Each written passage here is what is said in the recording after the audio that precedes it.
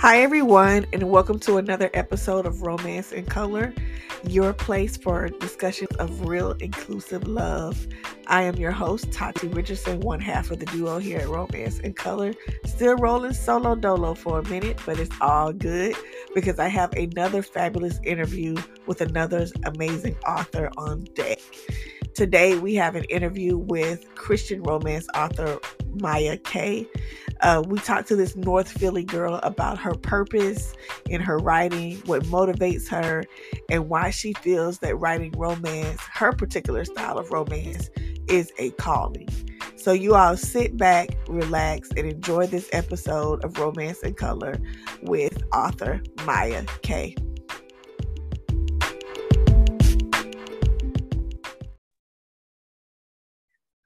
Hi, everyone. Welcome back to Romance in Color, and I am here with author Maya K.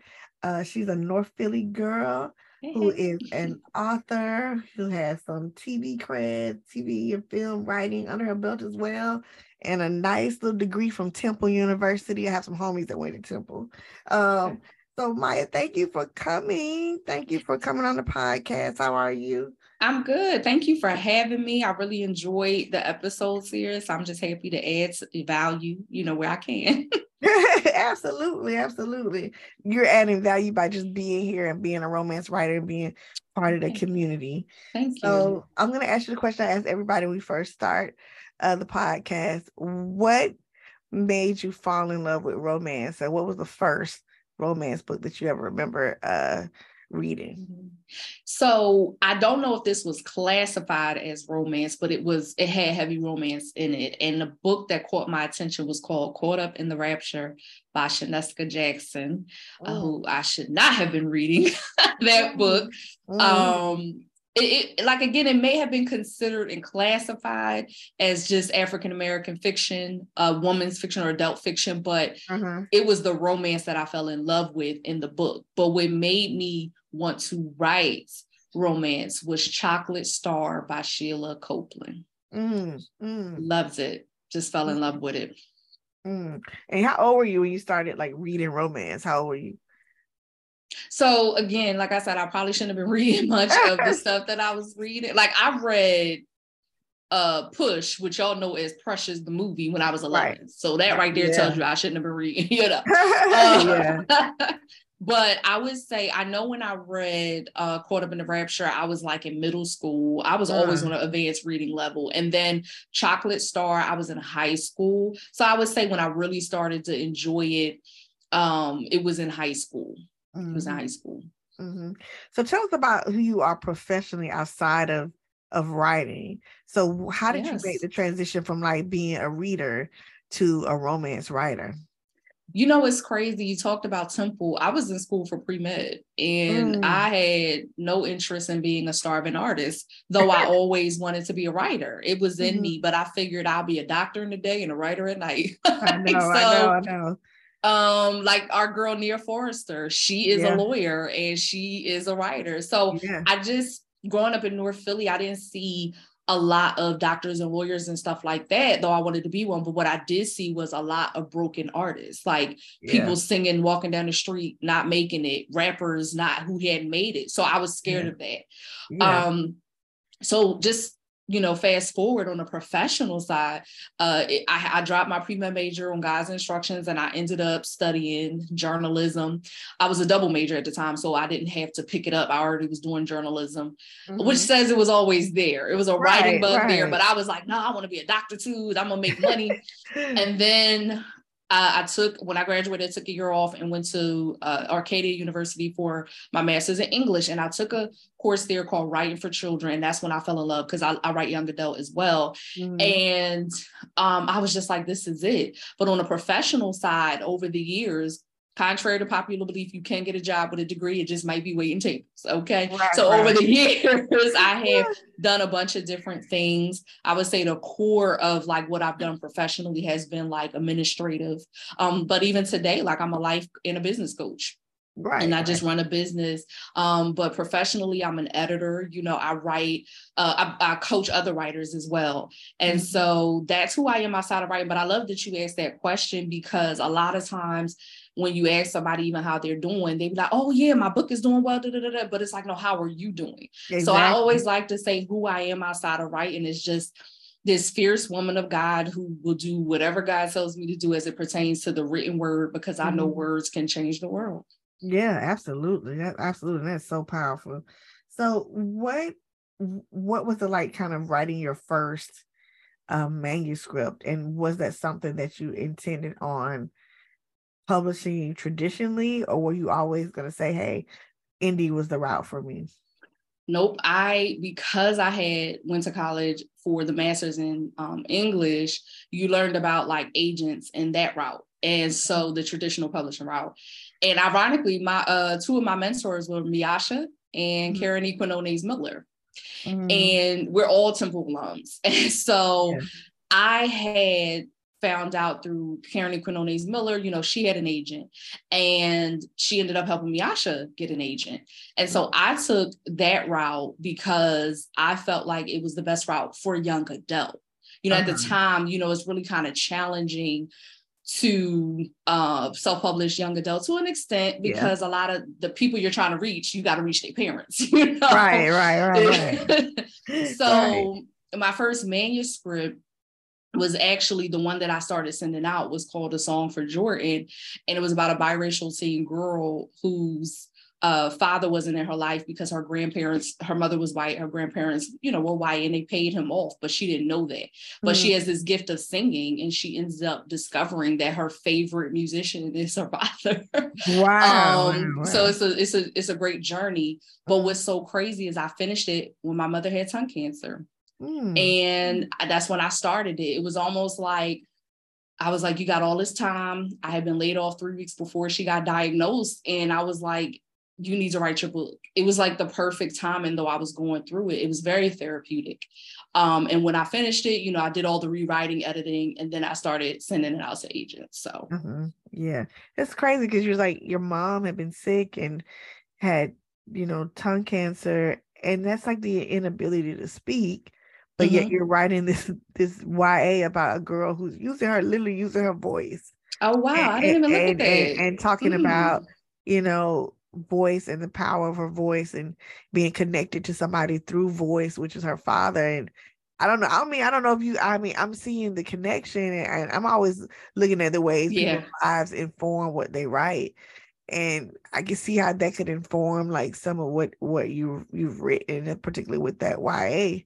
Because I mean, it's about voices and voice, and having a distinct type of voice. Yet your mom at the time, you know, losing her voice and an inability to speak. That is powerful that you said that, because that is a great parallel, and that was true. She had a tracheotomy in her throat for 6 weeks. And so she had finally learned how to text. It was so crazy. I think it was the day before she had just started texting. And so, yeah, I love that you brought that up. But yep, that was how I went about it. And I did get one request for that book from a dream agent at that.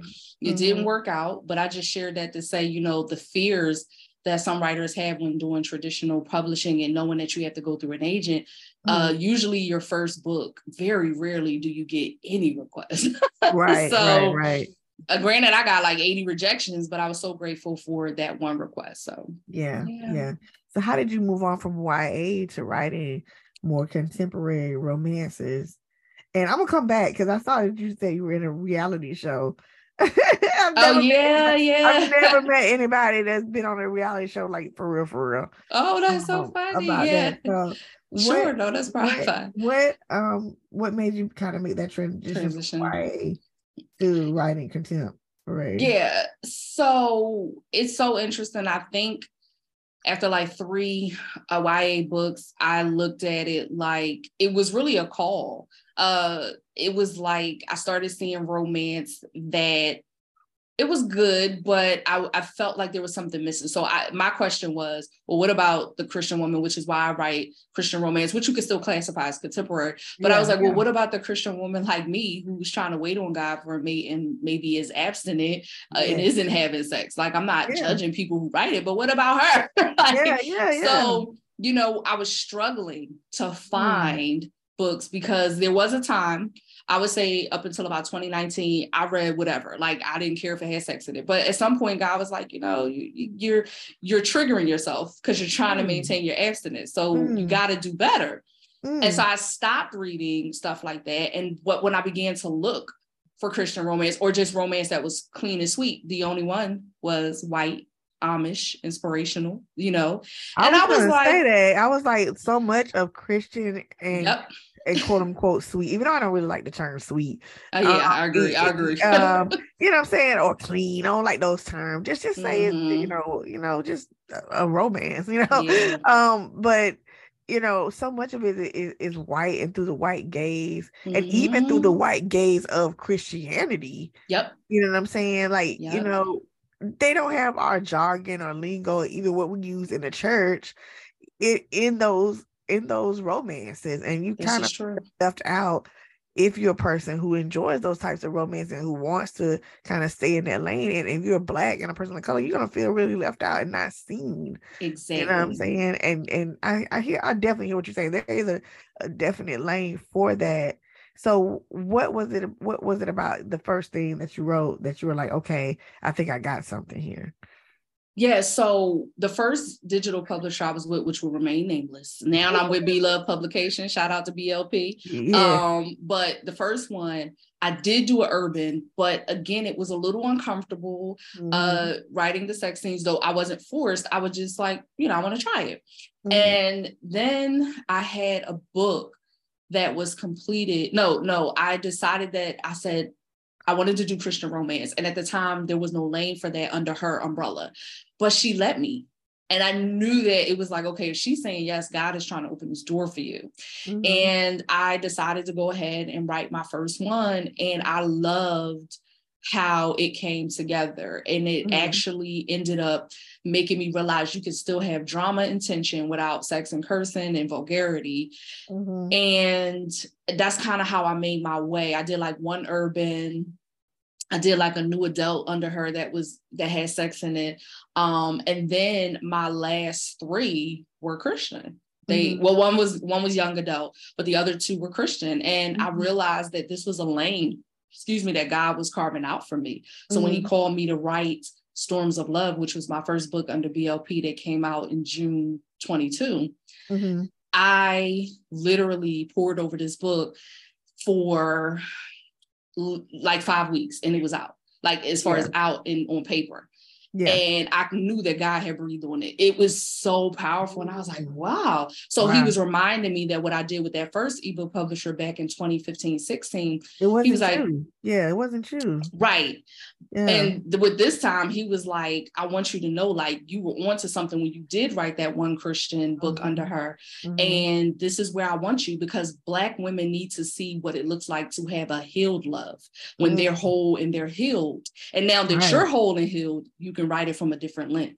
Absolutely. And you mentioned Beloved, and I know a lot of our romance writers out there know who she is. And you know, it's on the spicy side, you know what I'm saying? It is spicy sometimes, erotic, you know what I mean? And I love that she took a chance on you and saw that there was a lane for your voice to be had under her imprint. And I like that she's giving space for you to do you and not really try to hamper who you are as a writer.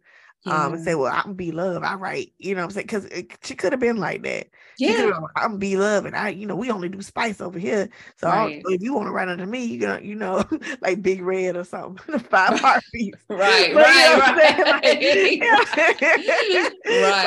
you gotta do it like this, you know, but she didn't do that. So that's pretty awesome. Yes. And just because you said that real quick, thank you so much to Beloved. You know, I'm about to put out my 5th book on March 9th, which hopefully we can talk a little bit about. And then I just put out the one on December 1st that we would talk about off air, Fun With Your Heart. And I'm super grateful, forever grateful for her, because when I found out I was the only Christian romance author, it made me nervous, but I am so grateful because the cultivation of how she cultivates our authors to be businesswomen and really helps us is powerful. So just had to shout that out. Thank you. Yeah. Yes. So how was your first novel under this new imprint received by folks? What was kind of like the reception? I don't know. I asked this question later on, do you read reviews? But what was the reception for readers, particularly readers who are Christian women who love romance? What was the reception to those books for you? Yeah, it was interesting because, to your point, I do read the reviews, and what I love the consistency of seeing. So I'm okay with the fact that I might not get 100 reviews, right? But what I loved seeing was the women who were saying, this was like a breath of fresh air for me, or I didn't know this was what I needed. I remember one person, not in the reviews, but just on a personal level, someone has said this to me personally, that they felt like it had a lot of prayers and scripture in it, which it didn't come off preachy, but they was like, some of that could have been removed. But when I read the review that said I needed these scriptures, I felt the anointing in the book, I was like, well, clearly they did need to be removed. Right. And so I say that just to say, I was nervous about the reception because, again, these readers are used to a certain thing, but I believe a small tribe that appreciated, like you said, a lot of these readers, just because they read erotica doesn't mean they're Christian women. We was reading Zane. I was reading Zane back in the day. Right. So I appreciated that when you read the written reviews, it just speaks to when you obey God and do what he tells you to do, he'll send you, just like when Noah built the ark, he sent the animals. So he'll send you your tribe. And I just love seeing women saying this is what I needed, or this changed my view on some things. And I didn't even know. I think in some ways with the conclusion I came to with a lot of the reviews, if I had to sum it up, was that the perception of love from God's point of view and the way God wants us to, do relationships is key. It's key to being happy in life. So yeah. And you mentioned something about being preachy and stuff. How do you added scripture, you added some things like that, but just like you said, one reader might say it's too much and other readers might say this is enough. How do you, in the broader kind of context of you building storytelling, do you kind of balance that? Balance the I'm being didactic and preachy versus I'm just trying to get this story across, and I may have to use scripture to do it. I love that question because I think the key for me is, one, because I'm from Philly, that's what I love. All of my characters are usually from Philly or Camden or somewhere like New York. So I'm always going to have swag. It ain't never going to be a preachy book, right? But the way I balance it is depending on where the character is in life. So if there's a character who is, maybe she just came out of a relationship and she needs a little bit more healing, and she's going back to her roots with Christ, it depends. Maybe it will have a little bit more prayer in it because she's in need in a different way. Versus the book that's coming out March 9th, The Essence of His Soul, it has the flavor in it.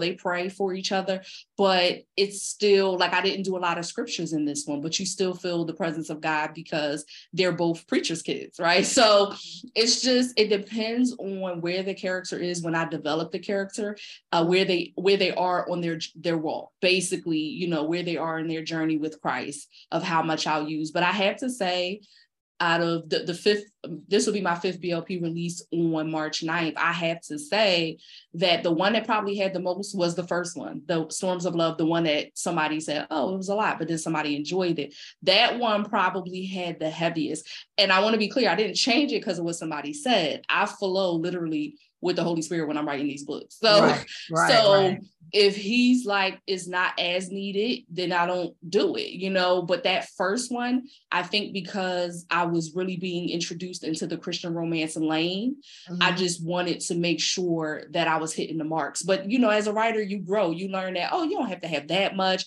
And sometimes you do. Again, it depends on their trauma and what they're going through. Yeah. Yeah, definitely. So as you kind of grow and develop your voice as a Christian romance artist or author, what were some, like, did you kind of lean on a tribe of other spiritual or Christian authors that you're kind of like, make up your tribe of women that you kind of lean on for, like, beta reading or even like, critique or anything like that? Because it can be difficult to, like, I know for a fact it would be difficult for me to like send my work off to somebody who's not really, if I write rom-coms and they don't really write that, exactly. you know what I'm saying? And they're like, well, what is, I don't really get it. You know what I'm saying? Right. It would be difficult for me to I'll send that off to somebody who doesn't understand that particular genre or subgenre. So do you have like a tribe or a group of women who you kind of like have a mentorship relationship with or a critique partner relationship with that kind of helps you get through kind of the tough times in writing? So, what's so interesting? In young adult, I do have someone, but in Christian romance, I haven't found that yet. However, my pastor said this on his podcast the other day, sometimes our mentors are people we will never meet physically, but we have that virtual. And so my virtual mentor is Kim Cash Tate. And Kimberly Lawson Roby. When I think about these two women, which is ironic, I was blessed to have Kimberly on my podcast, but even though she doesn't write Christian romance, we actually had a conversation about this on my podcast, how she was saying, I think one book of hers, she tried to write like curse words and God was like, why are you doing that? That's not even how you talk. And she felt convicted. And then I shared how I felt convicted when I had tried to write something before. So she gave me encouragement. So while it wasn't like this back and forth critique, that interview empowered me. And then with Kim Cash Tate, to be honest, Storms of Love was written in third person omniscient, which is how she writes all her books. I took a chance because of her book. I was like, oh, I could do this. I don't have to do first person, dual point of view. Now, all my other books are dual point of view, but I wanted to try it. And so I studied her work for a while, not too much because I don't like to read what I'm writing because I don't want their thoughts to seep into mine. But when I was just reading before I picked up the pen, she was my mentor. And I just learned from her and just kind of pulled on it. So I'm actually praying that God will send me a tribe of women, that I can kind of do this with. But again, when you think about that Christian romance, Black specifically, it's not a lot of us. So I think that's the struggle. I think, but I think no, they may not be calling it specifically Christian romance. That could be it. You know what I'm saying? Right. I think that's it because, they don't want to be labeled. Some people don't want to be pigeonholed or labeled, where some people are fine with calling it Christian or they might say it's inspirational romance. Right. You're right. You're right. You know what I mean? Because that's kind of, we got Harlequin inspirational, which is a line that's growing. And some authors, as we were talking, some authors kind of came to mind to me that I know for a fact I've read their work, and there's a spiritual element to it. Preslasia Williams is one person I think of. Kathy Douglas is another person I think of who's writing. And their work, quote unquote, sweet romance or whatever. But there's definitely a kind of thread of spirituality in it. Right. They call it inspirational or not, but it's definitely in there. So I would say look for the tribe of women who are writing inspiration. Yeah, that's probably what it is. You know what I'm saying? Yeah. So, or even in contemporary, because at one point, I put some of my stuff under contemporary because I didn't want to be pigeonholed. Now, when it comes to pigeonholing, though, I'm okay with being in the Christian romance category. And I'm going to tell you why, because I know that there are other women out there like me who are looking for it. And they're like, where is it? And so sometimes when you're in contemporary, you can get drowned out if you're not yet, kind of popular, or you've built that audience. If you're contemporary and it has that element in it. So I actually enjoy being in the category. But when you mentioned them, it made me think of Lakeisha Johnson. I think it's Jenna Kaboom. There's definitely lots of women in this space. But I just haven't, I guess, on a personal level, found my tribe. Because some of these women have been writing longer than me, so they have their tribe, right? I think it's just me. It's only been a year. Not even June, it'll be a year. So I'm sure I'll find my tribe. But in the meantime, I just connect where I can and just, do my thing. So yeah. What's the biggest lesson you've learned since publishing your first book, Tanan? The very first one, I think the biggest lesson I've learned is that there is truly, not that I was ever trying to be, but there's truly no overnight success in this industry, whether you're traditional, indie published, maybe have a smaller, ebook publisher. It doesn't matter. There is really no overnight success. And what I mean by that is, even when you're popping on Amazon and the reviews are coming in, a lot of times I've had a bestsellers badge plenty of times, #1 new release. In fact, every release under BLP has been at least a #1 new release, but it don't always translate to dollars. Right. And so I tell people that they be hype about that badge. I promote that badge because it brings in new readers, because people love seeing, oh, it was a bestseller. But I don't, I'm not puffed up about that, because I understand that here I am, like almost 20 books in, and it's still a journey. It is still a journey. And so I think that's the biggest lesson I've learned, that not to look at other people, because I kind of saw other people in my early 20s like, oh, she killed it. She put out 3 books and boom, she retired, or she is talking about how she a full-time author, and you see those success stories. So you think by your 3rd or 4th book, you're going to have your bread and butter, and that's not always the case. So your journey is your journey. So what has been like,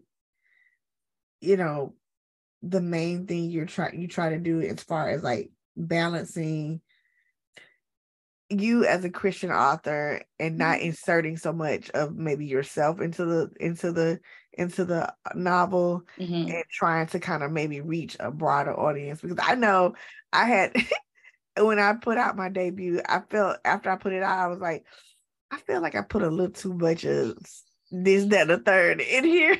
So how do you kind of avoid that and try to quote unquote have broader appeal to people? Or do you even care about broader appeal to people?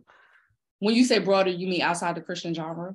Either outside of Christian genre to get people to kind of be interested in your work, or even outside of just the genre in general, somebody who may not even read romance and who or maybe want to be interested in romance. How do you kind of get them to kind of like, what are some things you think, oh, these are universal things that I think will appeal to everybody? Yeah, I think one of the things that's universal for me, and when you talked about kind of infusing myself into it a little bit, it's funny because Storms of Love, when I think of Ellie, I'm like, Ellie is me straight through and through. Philly raised, straight shooter, no chaser, the way I created her. But of course, I gave her some elements that aren't like me. I think for me, the one thing that I tie in consistently is entrepreneurship. And I love that as a universal thing, because it is more common today than it was, 20 years ago for us, especially in the Black community, but also the things that they are doing in the lane of entrepreneurship. So I try to look for unique lanes, and sometimes similar. Like Ellie was a hairstylist, a Hollywood hairstylist for movie sets, and she had, a line of hair care oil. And so sometimes it's stuff that you've heard before, but then sometimes I try to be unique in it. But I think that entrepreneur thing is a universal theme that I enjoy incorporating. I also believe that while my characters may be from the city of Philadelphia, the way that I give them their wounds, I believe a lot of the wounds are universal. Yes. I definitely speak to like growing up without a father for, a Black man who's 38 in my book. Like, what does that look like? I speak to Ellie was raised, like, for instance, in Storms of Love by her grandparents, which is a common thing a lot of times in the Black community. If your mother wasn't there or whatever the case may be. In her case, well, I want you to read the book, so I ain't gonna say why, but in her case, though, it was a little different. But I try to look for even universal wounds that will pull other people in. So even if they're reading it, if it's a white person or a Latino person or Asian person, they're not even looking at the color of the person. They're like, wow, this resonated with me because of the wounds, which ironically, in the 3rd book in the Storms of Love series, which was a holiday release, in Loving Bliss, Bliss is half Korean and half Black. And I did that on purpose because I lived in South Korea for a year as a teacher. And I wanted to always extrapolate from that experience the struggles that we have in common. Those common themes with Korean children, a lot of people don't realize this, or Asian children as a whole, they might have 2-parent households, but them parents working. And sometimes them kids are not always getting the attention. See, people think because they're well behaved sometimes, or they're getting these straight A's. Yeah, because, they got, they're raised with parents who have ironclad fists, but they still sometimes feel an absent parent, even though the person is present. So I loved how with Bliss, I was just able to give her wounds that spoke to the culture. And so that's what I think, those two things, I don't want to, ramble too much, but the two things I think that makes my books kind of universal and appeal to other people is the wounds that I use and choose, and then the entrepreneurship angle.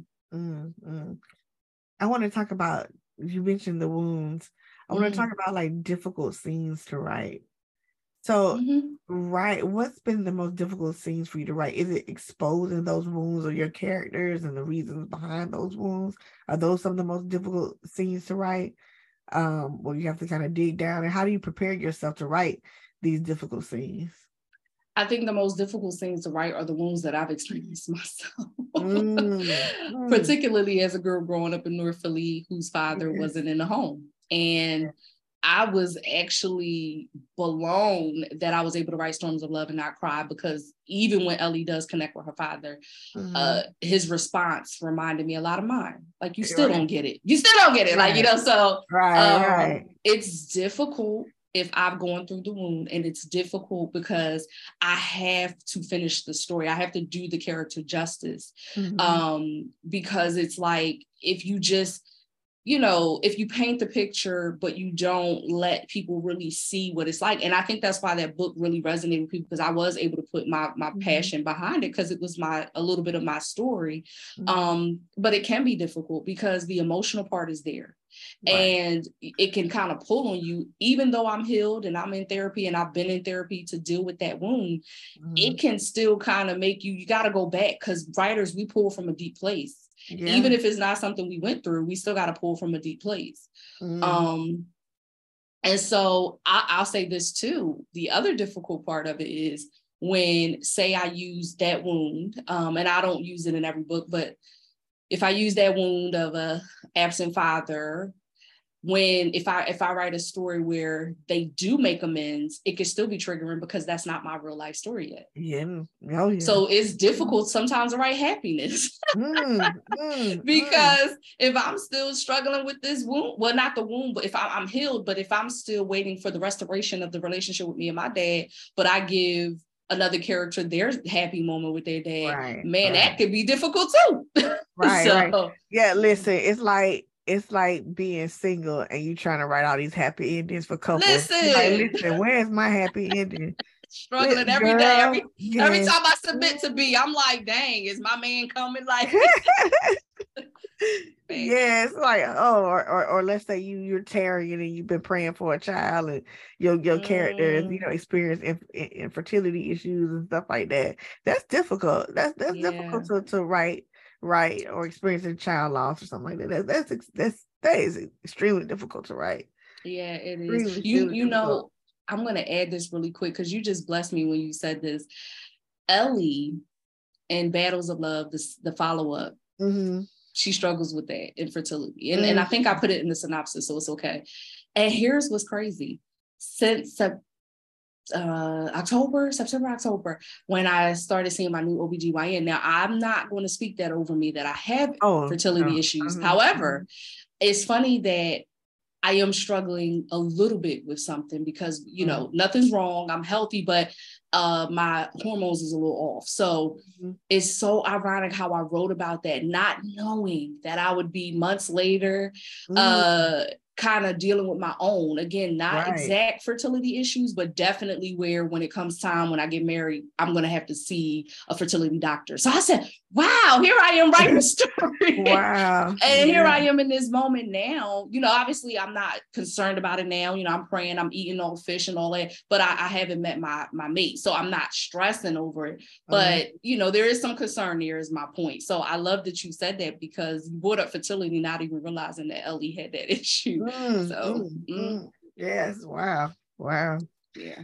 So writing can be like long and solitary for us.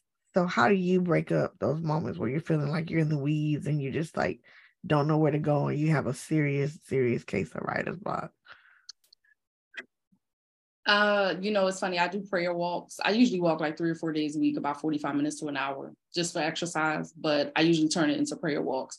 So, excuse me. So the first half, I might, I'll pull out my voice diary on my phone. I've been keeping a voice diary for a minute, and I'll just record prayers. And then when I'm done, maybe the last half of my walk on my way back to my apartment, I'll just let God download whatever needs to be downloaded. And there have been times I've come back in and been able to pound it out, or the next day, because usually I write in the morning, and I walk in the afternoon. So usually the next day, and I'll even record what God says. Like, I'm like, okay, boom. So Ellie gonna be like, boom, boom, boom, boom, boom.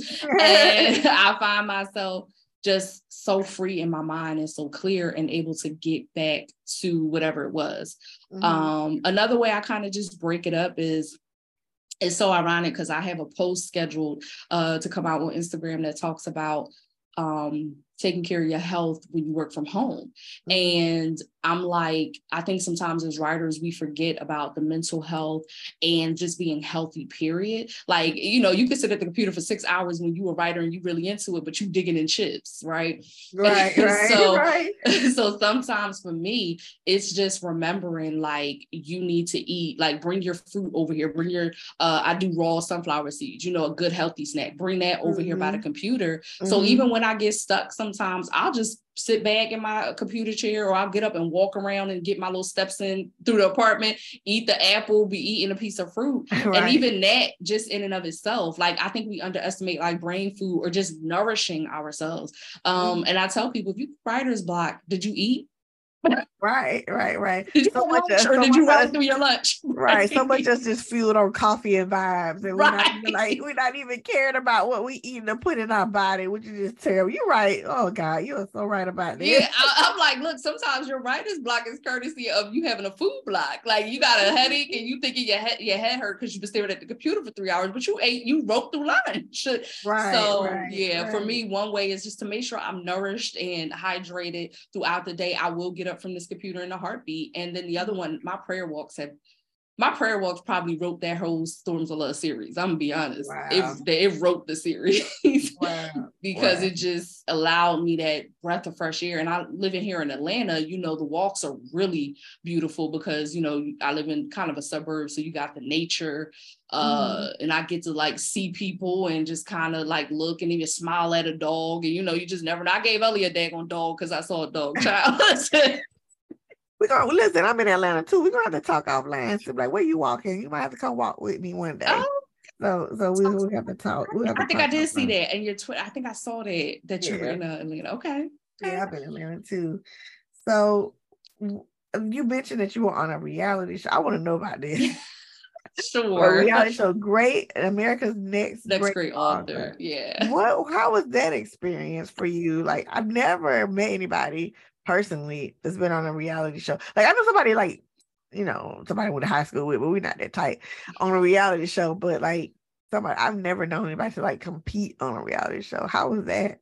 Well, I do want to clarify, because it was a competition, I did not make the cut.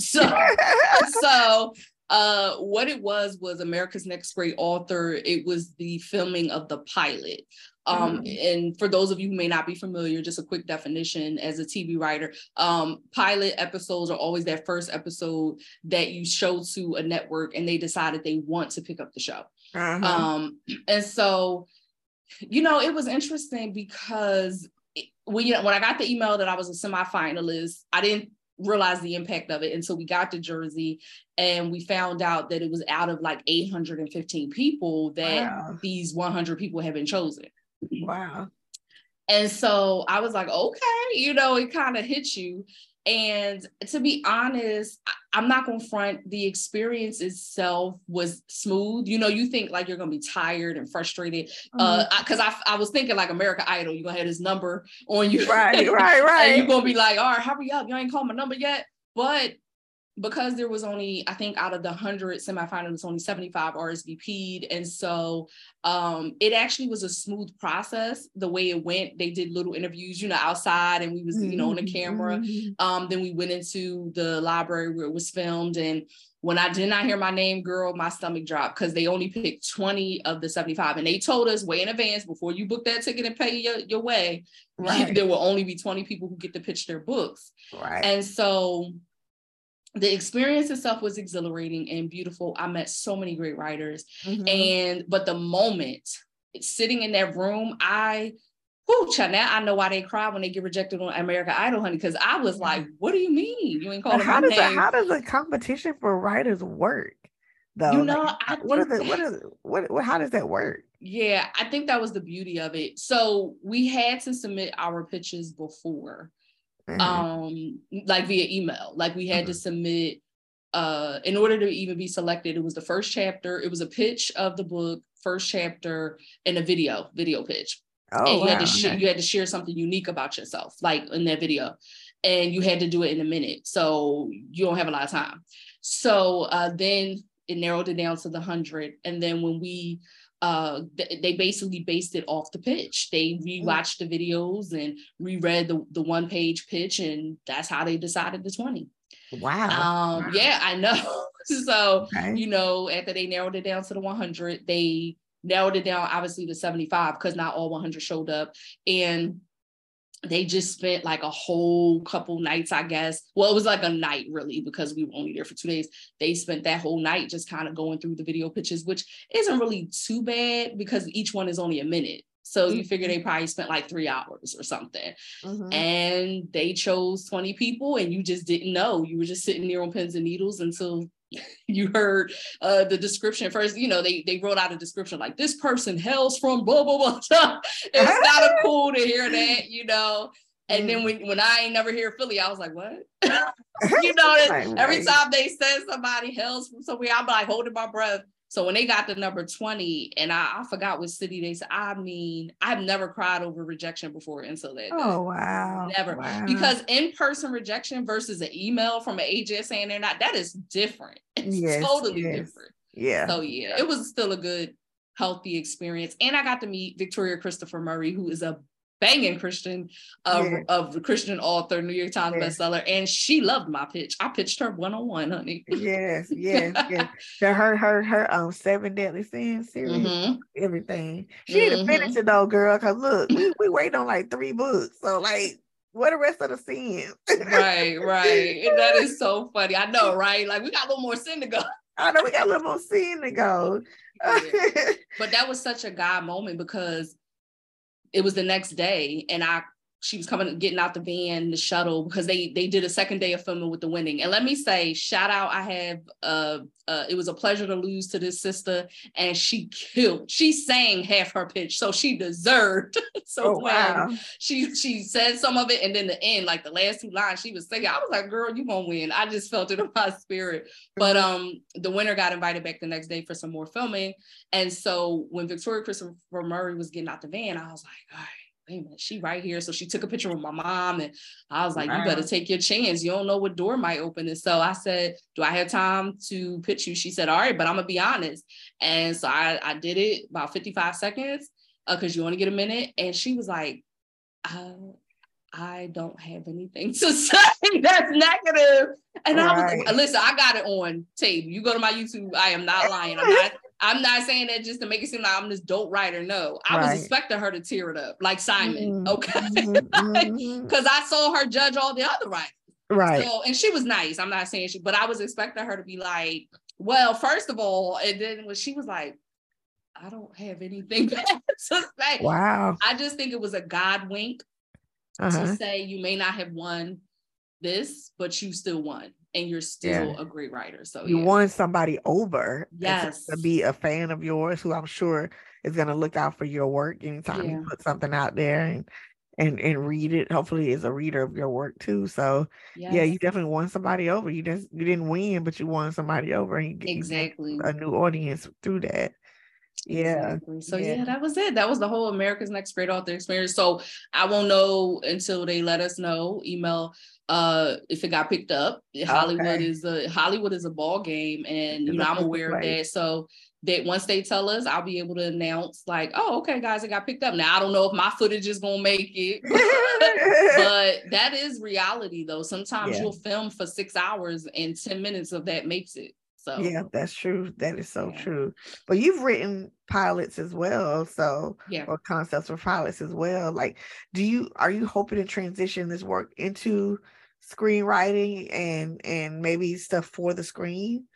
Yes, I actually lived in Hollywood for a year, 2018 to 2019. I had a chance to pitch MGM, one of my young adult, actually novels. I had written the screenplay for it, the TV show.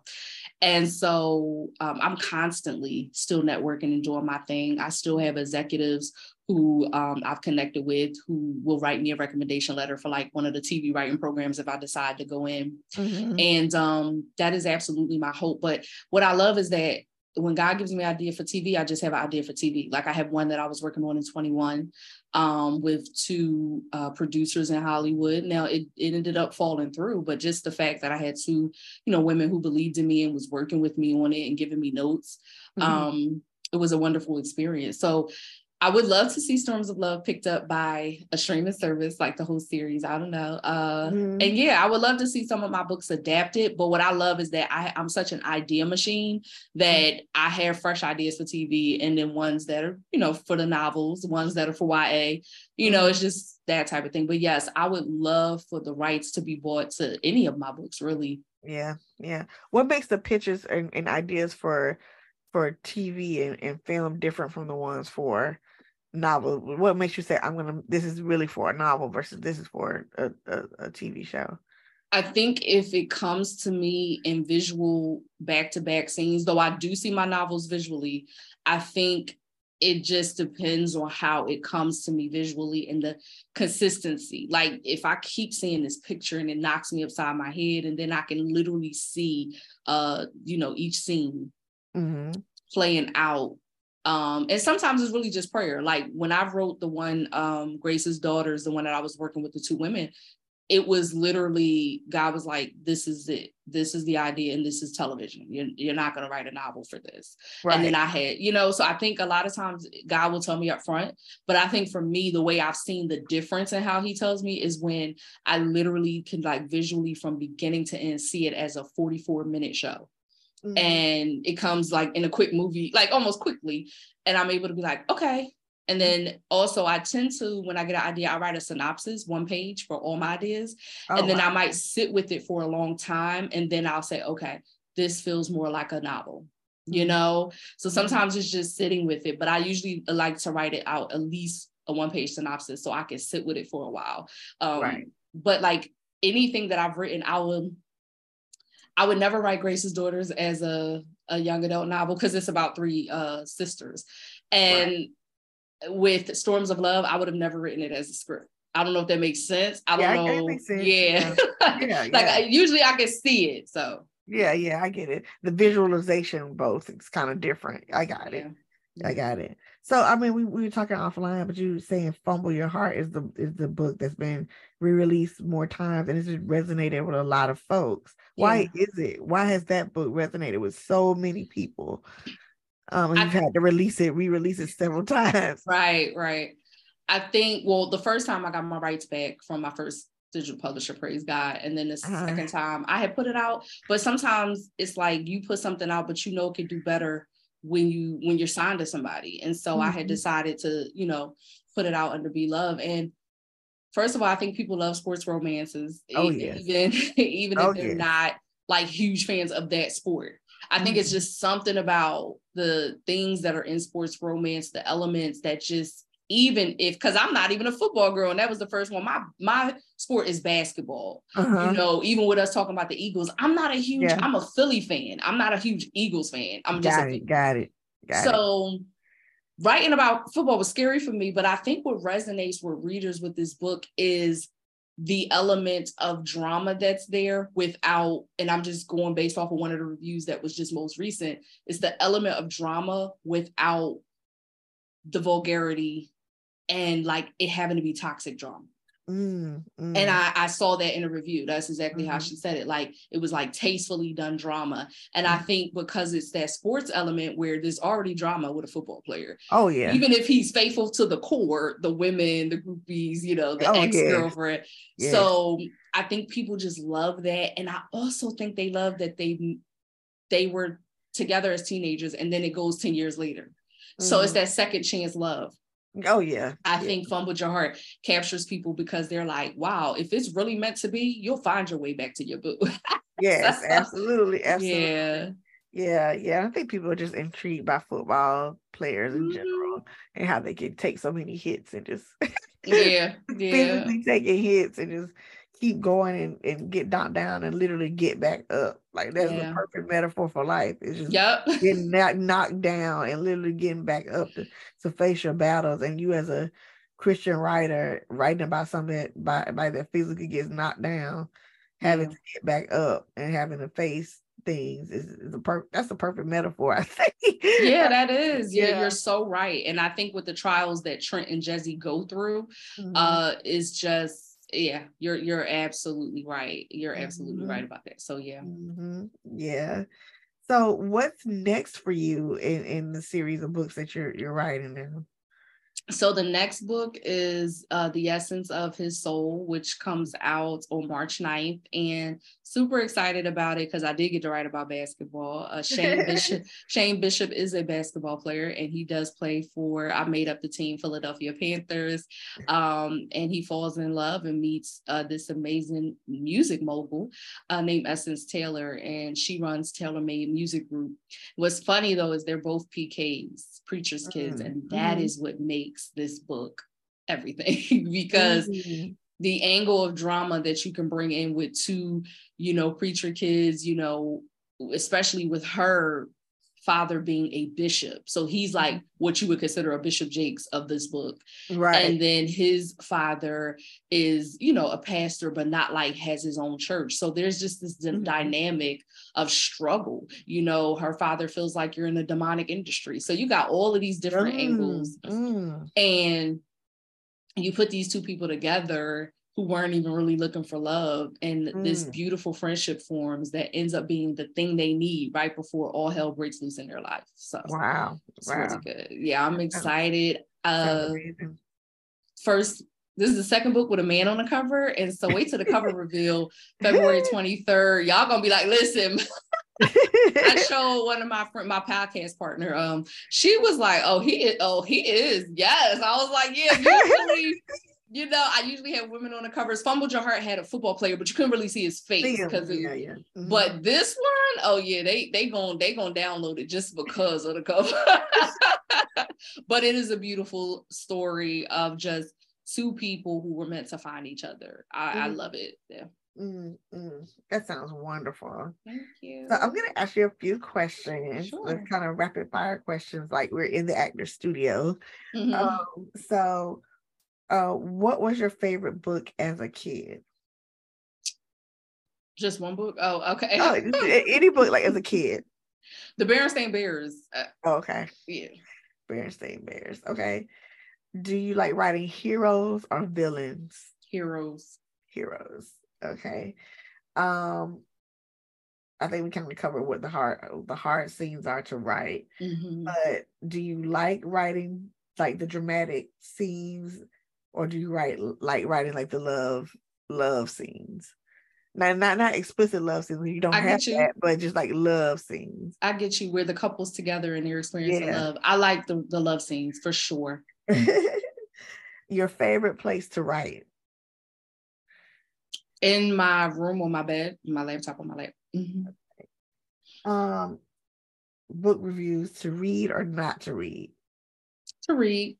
I like pissing people off. It's fine. No, I'm joking. You don't go in and answer people, do you? No, I don't have time for that. Like, please don't do that. Oh yeah, no, it's not that deep. People are entitled to their opinion. Yeah, they are. They are. Does music help you write? And if so, do you make playlists for every book that you write? I do make playlists, not for every book. I haven't done them for the last few, and music does help me to write. I'm generally a huge Nas fan, more so when I'm editing. I like to get crunk when I'm editing, but if I'm writing, I like listening to like Chrisette Michelle, something to put me in the mood. Something smooth. Got it. Yeah. Sade, Sade, yes. Yes, I love Sade. If you're a fan of movies, have you ever seen a movie that you thought was better than the book, or the adaptation of the movie was just as good as the book? And if so, what was it? It's funny because if I saw the movie, I probably didn't read the book, because I was gonna say, what was it, The Fault in Our Stars? Oh yeah. And a lot of people I know said it was better, but usually for me, if I saw the movie, I probably didn't read the book. I'm gonna be honest, but I am a fan of movies. Listen, sometimes it's like that. I remember I saw, what book was that? The Sun Is Also a Star. Oh, I was going to say that. You took the words right out of my mouth. I saw the movie first before I read the book, and I was like, "Oh, this is cute." And then I was like, "Oh yeah, I like the movie better." It didn't translate. I thought the movie was good. I thought they were both equally good, but I really liked the movie better than I did the book. And it's funny you said it, because I read Nicola Yoon's Everything, the first book. I think it was her first book. Yeah. And then The Sun Is Also a Star. It was just on Amazon Prime, so I watched it, and I love Yara Shahidi, so definitely was gonna watch it. But yeah, to your point, that's the challenge with Hollywood. You know, we could talk about that another time, but sometimes you don't get. You really don't always get a say. She said they did ask her and she appreciated it, but you don't always get a say in how it translates on screen. Yeah, that's so true. Yeah. But okay, let's talk about movies. If your book became a movie, who would you want to play the lead? Well, if it was, let's go with the last release, Fumbled Your Heart, I would have for Jezzy. Oh my gosh, I think I actually wrote this down in our promo packet, but I'll make it quick. So for Trent, Jordan Calloway, I love Jordan Calloway. And for Jezzy, I would have to say, Jordan Calloway is a little too young for her. I was gonna say Nia. But no. We don't do that. I'm trying to think of a young up and coming person that I think would really fit Jezzy well. You know what? Let's come back to that one. Maybe I'll think of it by the time you ask your last question, because I don't want to just throw him with nobody. But Jordan Calloway, love him. Very underrated. Not sure if you know where he's from, but very underrated actor. Yeah, very I know he is. Yeah. What is your favorite word to use in your writing? Like something you notice you write over and over and over again. John. No, I'm just joking. When people say John. I don't even think I ever. What's funny is I do keep my jargon because I'm not going to change for, but I don't think I've ever used John in a book. So I'm going to be honest. Favorite word. Facts. Facts. Okay. Like facts. Oh, okay, yeah. I do say that quite a bit, not too much. I ain't trying to get on B nerves when she go to edit or the editor. They be like, you say this a little too much, but I do say facts a lot because a lot of people from the hood we use that, or just people in general. So yeah, we would say like true or facts or something like that. Yeah. So where would you like to see romance novels go in like the next decade? Particularly like Christian romance novels, where would you like to see them go in the next decade? I would just love to see more representation on the shelves for this particular genre. Even just Black romance, period. I would love to go into a Barnes & Noble and see more. There was a time you can go into any bookstore and it didn't have to necessarily be Black, but you would go to a section and find your tribe, your people, And I just feel like that has disappeared. And I would love to see more just representation in bookstores. It doesn't have to be a Barnes & Noble. Of course, we have a lot of local independent Black bookstores that are supporters. There's some online ones. But I would just love to see the Christian romance genre pushed a little bit more to the forefront, just as much as erotica or other genres of romance. I would love to see this pushed, because I think, you know, love is love and healing is healing. And so, and I put mental health in a lot of my books. And so sometimes people are there. It's cool for them to have fun and read other romance novels, but sometimes they do want to read something that makes them feel light when they close it. Yeah, a palate cleanser, because sometimes you just need something that's going to heal you. You might have been reading some heavy stuff, not necessarily romance related. It could be nonfiction or something. You just want something that's going to be a palate cleanser that you don't have to like feel angsty about reading, you know. Yeah, for sure. Okay, I have it. Bianca Bethune. Okay. I don't know if you know her. We actually are connected. We are actually connected. She actually just moved here to ATL. Bianca Bethune played in Switched at Birth, if you've ever watched the show, which was also based off of books, but it used to come on ABC Family, but you can go watch it on, like, I think Hulu. Yeah, Hulu has it. She's a Black actor, phenomenal. Okay. And she's been in a couple of other things, but I would say that's like her. Oh, she played, you know what? Perfect. She plays Martin's daughter in Bad Boys. She's the oldest one. Remember, Megan had the baby. Yep, that's Bianca Bethune. Yeah, that's her. She's so sweet, and I could see her, Jazzy, playing Jazzy. Yep. Oh yeah, her with Jordan Calloway. Yeah. You see the look. They look good. Yeah, I had to Google her. I definitely knew Jordan Calloway is because I watched Black Lightning, so I knew who he was. But I can see them. They look cute together. I can see that working. Yeah, for sure. Yeah. So what, when it's all said and done, and you've written like 500 more books, what does literary success look like to you? What would be the most rewarding thing from the whole process of being published? Sitting in a room full of women at a conference who've read my book and hearing them say, I waited on God for my mate. Simple as that. Like, that is success for me. Like, not saying if it's a 500 person, conference, not saying all 500 of them will say it, but just hearing as many testimonies as possible that women, because they read my book, they realize it's not corny to wait on God for your mate. It's not corny to be abstinent. It is perfectly okay to be countercultural when it comes to the way people tell you, to look for love or whatever. I would just, that's success for me, that the book has an impact on your real life in a positive way. Awesome. Thank you so much, Maya, for coming on to the podcast. This has been wonderful. Thank you. Yes, so fruitful. And you have proven that writing romance is not just a hobby. It's not just something you do. It is absolutely a calling, and it is a calling on your life. And I can tell from the way you talk about your work, the way you talk about writing, the way you want to carve out your niche, that you have a calling on your life, and you have a calling to heal, help, and sustain women who are looking for romance in healthy, positive ways. So thank you so much. Thank you so much for coming on the podcast and sharing with us. And where can people find you on social media, and where can they get your books? Yes, so I am Writer Maya. That's WRITERMYA. Writer Maya on all platforms, and writermaya.com is my website. So if you go to writermaya.com, click on books, it'll take you right to my Amazon page. All the books are available there. And I would love for you guys to hit me up, on Instagram, comment on a post, talk to me, engage with me, because readers are what we need to know. Like, what else would you like to see in this particular genre? So yes, writermaya.com and Writer Maya on everything: Twitter, Instagram, TikTok, all over. Are any of your books available on audiobook? Not yet. I'm praying for those deals to come through, but everything is available, of course, ebook and print. Fumbled Your Heart will be available in print within the next couple of weeks. Nice. But everything is available in ebook and in print, and of course, Kindle Unlimited. So. Nice. So thank you so much, Maya, for coming on. It's been an absolute pleasure. It was a blessing. Thank you so much.